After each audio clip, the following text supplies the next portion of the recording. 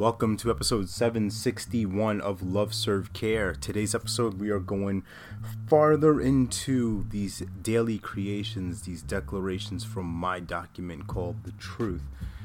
And this is a powerful way for me to close out 2022 and jump into 2023 with being aligned with who I am and how that can impact you and how that can make a difference for you in your career and your life. So as we stay on this bubble here in this island, I shared how my relationship with Sarah is timeless, and also how that connects with the work I do as a coach, as a trusted advisor. And now the next part of this creation is I protect her with my life. And this is super valuable, super important, not only just from the sense of partnership, right, protecting you, defending you, but as the man of the house, as the man in her life, protecting her is something that's crucial. It's vital that she recognizes that safety, recognizes that I'm here no matter what. And that hasn't always been the case in her life, where people have dropped off, people have violated, have been mistreating her, and that's not something I stand for. That's not what I'm about.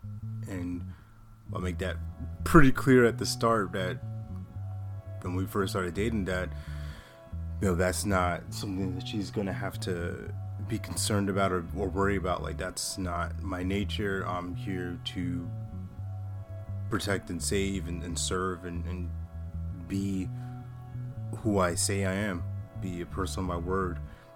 And that's why we really work well together, because that element is taken out of her mind, right? There's no second guessing, double guessing, like, well, is everything okay? Well, is he gonna turn into something different? Is gonna be uncertainty here, right? And I think about that with clients. Like, I protect your privacy, I protect the confidentiality, I honor you in these conversations so that you can feel relaxed enough to really share who you are and really discover these possibilities that are available to you.